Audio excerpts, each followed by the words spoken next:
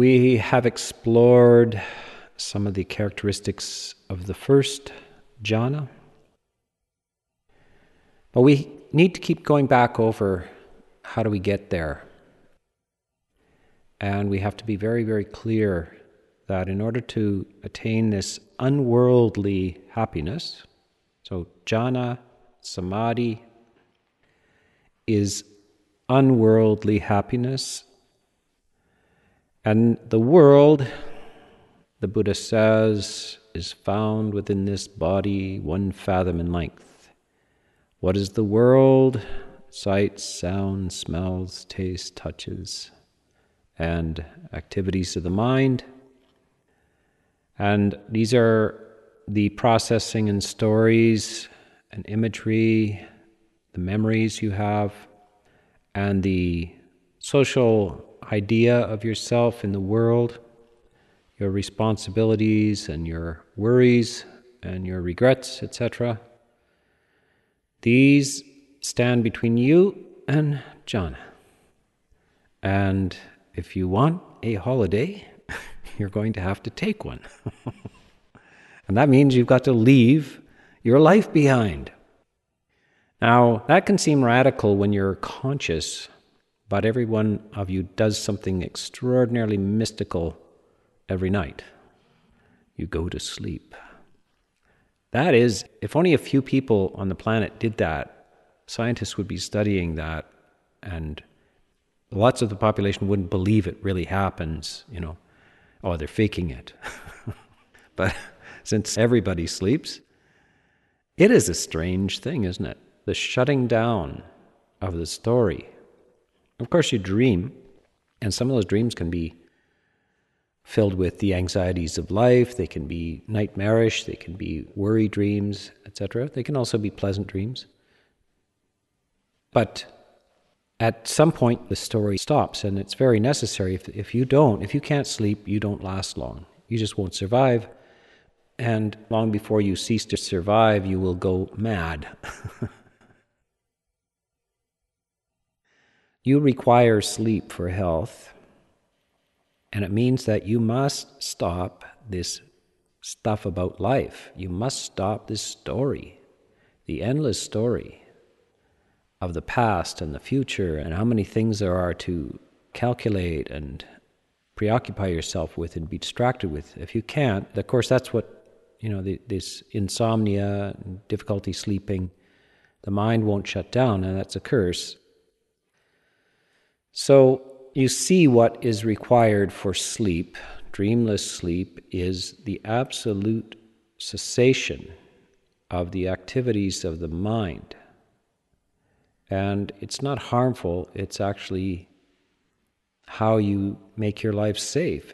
It's something safe to do. So you got to understand that when you're trying to do this jhana, it's not dangerous.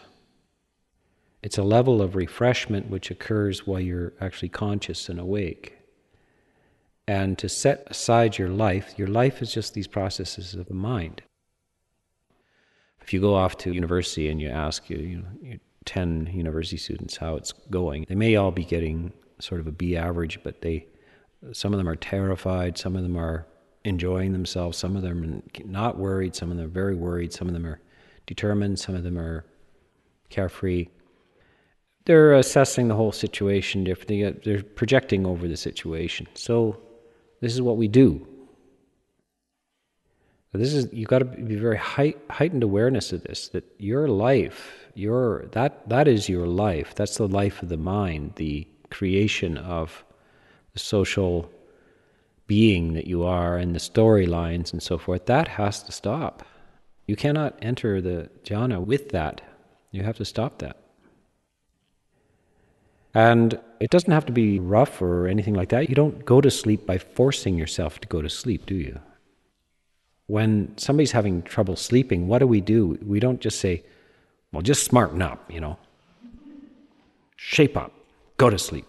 Well, sometimes we do that to kids. Now you smarten up, you go to sleep now. Yes, Mom.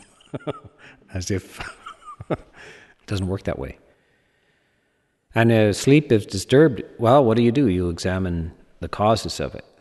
And the same with, if you can't allow the mind to let go of all of these, the psychic irritants, which can, and some of them, of course, you remember that in terms of desire and so forth, that some of them are pleasurable, particularly the imagination, the pleasure imagination is pleasurable, or the desire, objects of desire and so forth, to think about them is pleasurable, to remember them pleasurable, and so it's hard to sometimes pull yourself away from that.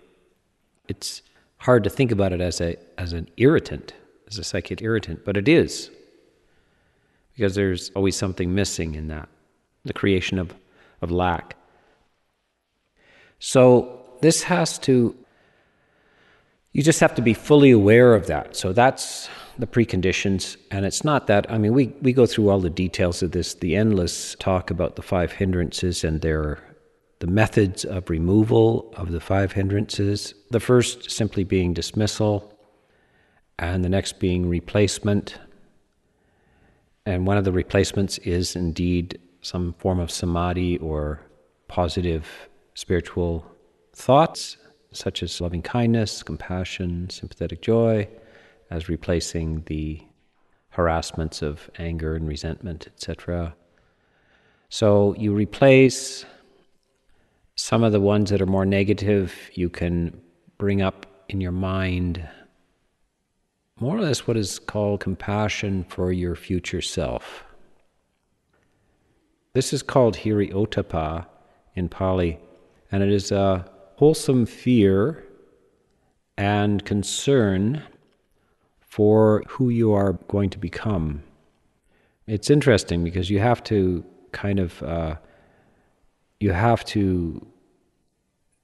sometimes displace your present comfort for the sake of the future person you will become.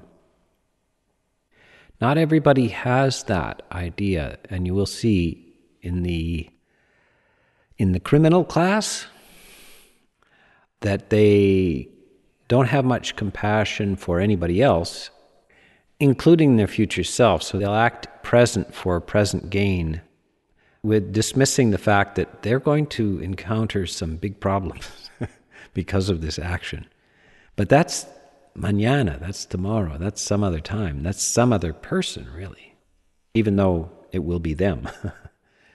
So it's a strange thing. The Buddha is emphasizing this stream of being that we are. We're not a thing that travels through time. We're a stream of events. One domino falls down and hits the next one, it just falls down, and the next one hits the next one. The first domino doesn't go to the end of the line. It just knocks into the next one and falls down. That's what we are moment by moment, is this series of dominoes. Consciousness and feeling and perception, and even the body is just a series of dominoes in time, just knocks into one another. You are not who you were yesterday. There's a Zen saying, wood does not become ash.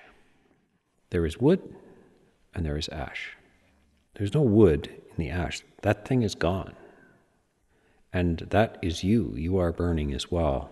Your former self is merely ashes. Each day is kind of a log of wood, and at night it's just ashes. And so this is just a process, and it's sometimes hard to concern ourselves with that other being that will be in our future, but we have to bring it up so that when we're distracted and unable to get into these things, we have to have more concern and care for ourselves. Say, this is important. If I want myself to be happy, I will really have to let go of these things that have been preoccupying me. And this is, of course, habit structures. I've been habitually worried and immersed in a storyline about my life. This is very radical. The Buddha is just suggesting some absolutely radical ideas.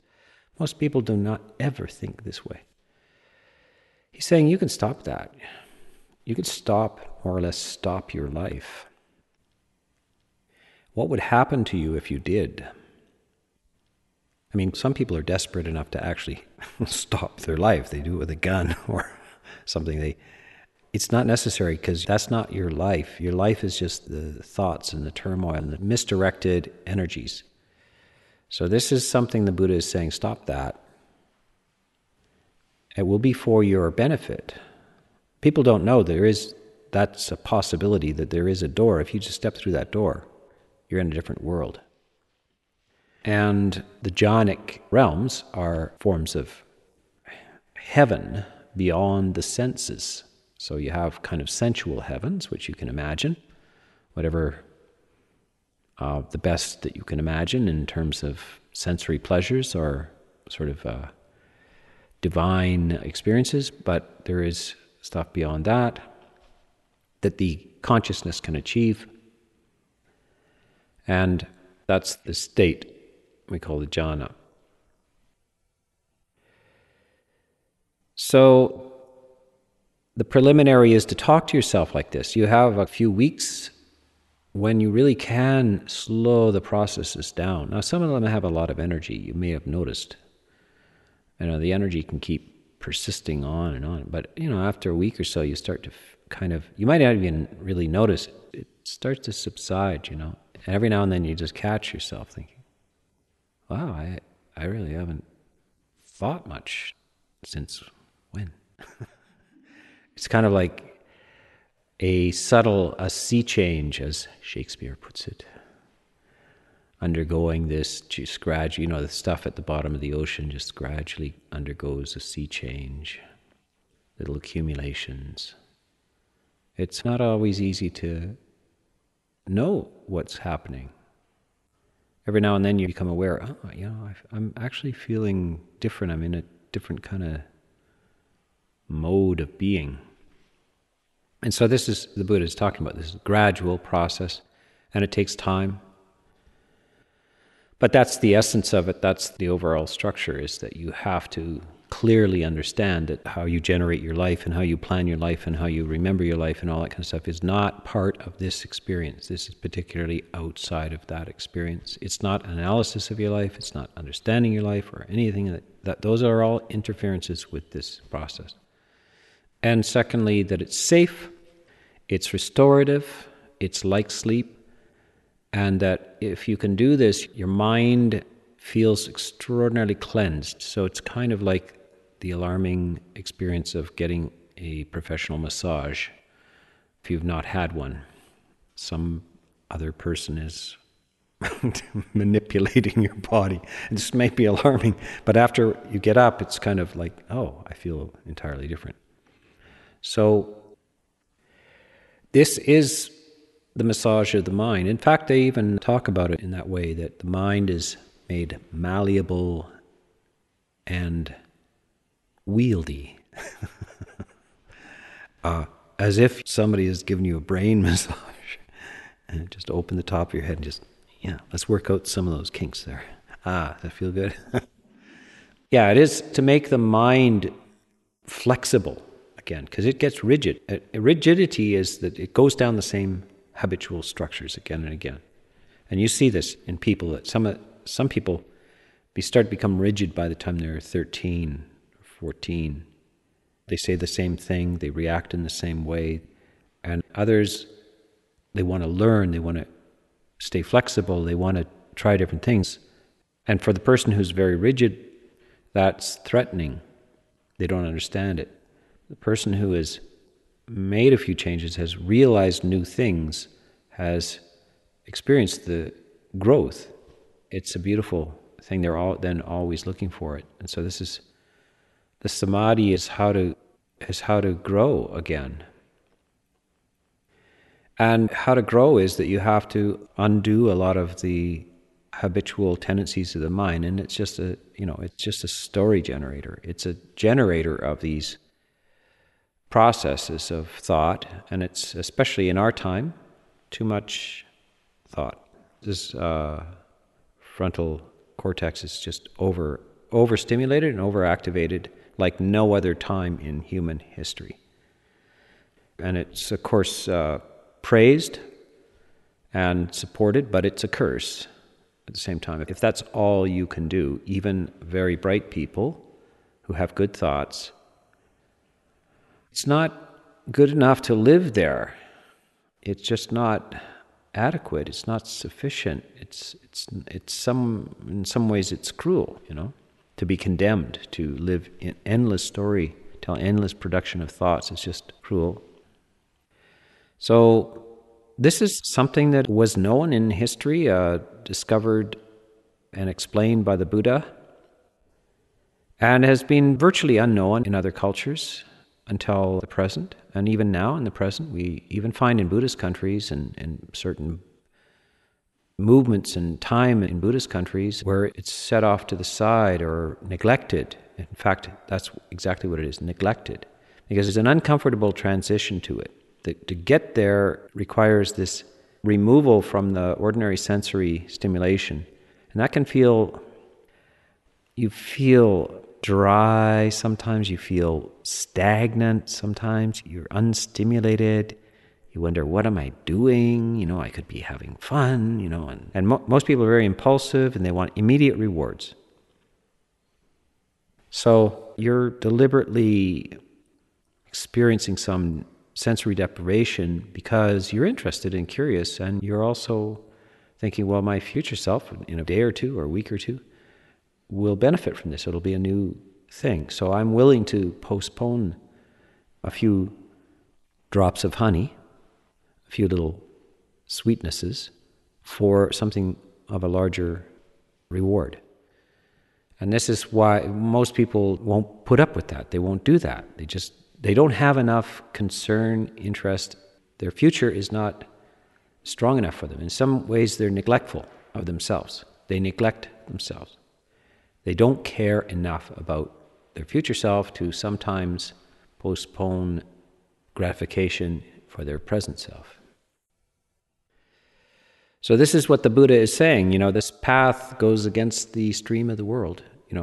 He's saying that because it's not that they haven't heard about it. It's just that human nature is a certain way, and a large portion of the population they might even hear this, but they don't want to participate. It's just not going to happen. So if you've heard this and you decided to participate, that means you're a bit of an adventurer, and you're curious, and you're willing to give it a shot and work through things, etc. But you should know, of course, that it's going against the stream of the world.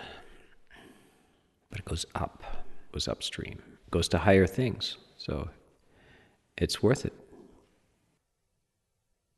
Now, the effects of this is that one feels extraordinary health is what it is. It's supernormal, it's extraordinary health, it's extraordinary well-being. Lucidity, clarity, pleasurable whole body emotion and well-being. You shouldn't get carried away with that. It's not incomprehensible like some sort of epileptic seizure or something like that. It's just like, don't make it something incomprehensible. It's just the best you ever felt, that's all. And sometimes you have felt good, and there's been minutes, sure. It's surprising, there's the great essayist Montaigne, I think 16th century or something. And he's meditating on how the world is and human happiness, and he talks about a king, a well-known king in Spain who, they inherit these. He had inherited a kingdom, and he kept a diary, and his reign was quite long, and his kingdom was abundant, and his own personal wealth was high, and there were no wars during his life. And at the end of his life, he said in his diary that he'd had 14 good days out of the 47 years of peaceful reign as a king. 14 days of those had been really pretty good. Happy. We want to do better than that, actually. His happiness would have not been of the quality of this, It would have been some sort of harmonious relationship with your friends or relatives and a good dinner and a nice weather and a few things like that. And that's about it. That's what a king gets. So it's worth our investment in this. This could be a high return investment, let's put it this way. If we can just get a glimpse of it even, we realize then there are other conditions of consciousness. And then we realize they're arrived at by a process of restraint of senses, letting go of the story and preoccupations of our lives. And that means all our family and all our relatives and friends and the political situation and all of that just has to go, as it does when you're sound asleep. But in this case, we get to be awake and free. And it's a very strange and illuminating experience because you realize there's another dimension of being. None of these stories are going on. And you're fine in the world. Nothing falls apart. You don't suddenly become incompetent or negligent or irresponsible or anything of the sort. If anything, you will become more competent, more considerate, more of all of these things. You see that monastic communities have survived 2,500 years, and while whole countries and civilizations have collapsed around them, right? People are very busy, accumulating wealth and making war on each other and making all kinds of craziness around. And monks are like, all I want to do is meditate, really, just, we don't want anything, just peace. And every now and then the whole thing around them collapses. They have to run for the hills, vanish. Or sometimes they don't get out. They get, heads cut off. But it has survived. While empires have collapsed, this simple, what appears to be a house of cards, monasteries are often, especially if you live in them, you think, this isn't going to work. How can this work? But yet, although they seem very flimsy and everything, they work. They keep going on, and sometimes for 1,000 years in the same place, just one generation after another. While turmoil and craziness and chaos happens around it with those who are busy doing things.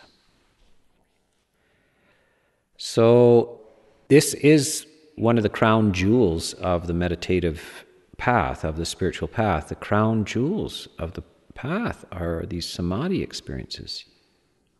This puts you in a supernormal condition, and this puts you in league with long-term monks and nuns who have lived that life. If you can find your way to this, you're in an association, you're in a special group.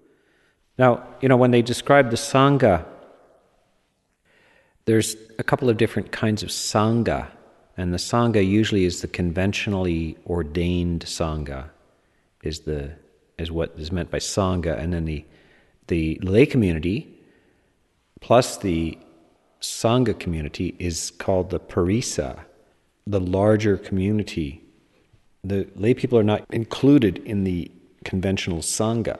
They're part of something called the Parisa, the assembly of the forest, the monks, nuns, lay women, lay men. That's called the Parisa. But quite often in the West, lay communities refer to themselves as the Sangha, but officially, that's the ordained group is the Sangha. But there's another Sangha, and that which the Buddha uses the word Sangha for, and that's the Arya Sangha. So that the Arya Sangha is anybody who's attained any of the stages of enlightenment. And so that's lay people, lay women, lay men, monks, and nuns. And that's a spiritual Sangha. That's something outside of the conventions of robes or not robes. And this, certainly in the time of the Buddha, there were many who did, of the lay community and of the monastic community, many who entered the Arya Sangha. And if one can enter the Arya Sangha, then one can enter this Samadhi Sangha. Samadhi is not as exalted an achievement as enlightenment, Sotapanna, or beyond. But it's supernormal. So the supernormal starts at Samadhi. And this is, you can see this in the Vinaya for monks and nuns, is that monks and nuns, we have a rule, and sometimes it comes as a surprise to the lay community.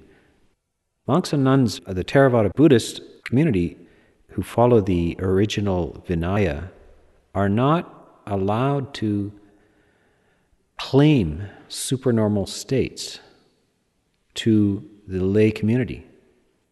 So you're not, when monks, if you see Theravada monks talking about how enlightened they are, run. You'll see in other traditions, like Zen traditions and so forth, there's a lot of this kind of talking about, open talk about how they're enlightened and so forth. That's not, we're not supposed to do that. That's against the rules. And then they have in the Vinaya, so what is supernormal attainments? What are you supposed to not claim? Anything to do with samadhi and enlightenment. Samadhi is supernormal attainment, which you're not supposed to talk about with the lay people, not supposed to claim, boast about, etc. And then there are others, kind of psychic powers and supernormal things that also you should not be claiming in front of the lay community. Those kind of things can be talked about amongst fellow ordained monastics. You can say, I think I have attained such and such, or I have attained the second jhana or something like that. And then you might be, you want to talk to an experienced monk, a junior monk, or even a senior monk who hasn't attained it wants to talk to a junior monk who has. And that can happen. It's not just kind of in your third year, you always get the first jhana, and in your fifth year, you always get the second jhana, and it doesn't work that way. It's just not to do really with time. It has some influence on that, but depending on the group you're with and your own capacities and endeavors. So then one can discuss or claim it to each other, etc. But that shows you that that's a supernormal, that's where the break comes from, normal. And then once the samadhi is not normal anymore, it's not normal. And that also, I'd say for the lay people, I wouldn't talk too much about, if you think you have jhana, I wouldn't be claiming it to your fellow community. Lots of people do, they don't know that. I mean, there's no offense for you. There is an offense for monks and nuns to do that, but there's no offense for you. You're not bound by these rules. But you should probably, you want to discuss it with a teacher of this, or a monastic who is willing to talk about it with you. But that's who you should be talking to about things like that. These are special. This is not normal. You should not be, it's kind of like your IQ. You really shouldn't be saying, 160, whatever, Like, just keep it to yourself, will you? Yeah. So these are kind of special as well. Like, you really don't want to be at all tempted to have any kind of ego attached to this too. You start getting a little pride about these things. No, don't contaminate it with any kind of pride or boastfulness at all. That can interfere with it. So this is a little secret meeting in the hills that you went to, a little convention, quote, a resort that you went to, and you don't discuss what took place. It's just our little secret. If you have attained, you're quite free to tell your friends that it was just a bummer, the whole thing. Nothing. I was fried the whole time. So that's fine. You can say that. But if you have actually feel like you have had some breakthroughs and so forth, this is really very delicate matter and should be kept to yourself and discussed with only people you think really are qualified to talk about it with. It's not common chat, really. It's not something like that.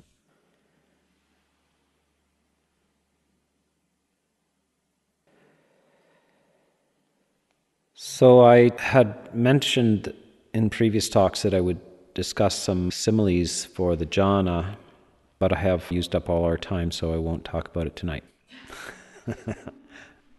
2 nights from now, I will talk more about similes. We have to bathe in this in every way. We have to get the idea 1,000 ways. And that's why, I keep talking and talking. Like it's another dimension of being accessible to humans who are interested and who have the capacity, but it's not like normal stuff, and therefore we have to describe it in 100 different ways sometimes to get the idea, because it's about what happens in your head, and it's very difficult to show that. I can't express that out. It's not something we can all look at. It's something that happens in there, and it's very hard to communicate, like what happens in one person's brain about how it happens in another person.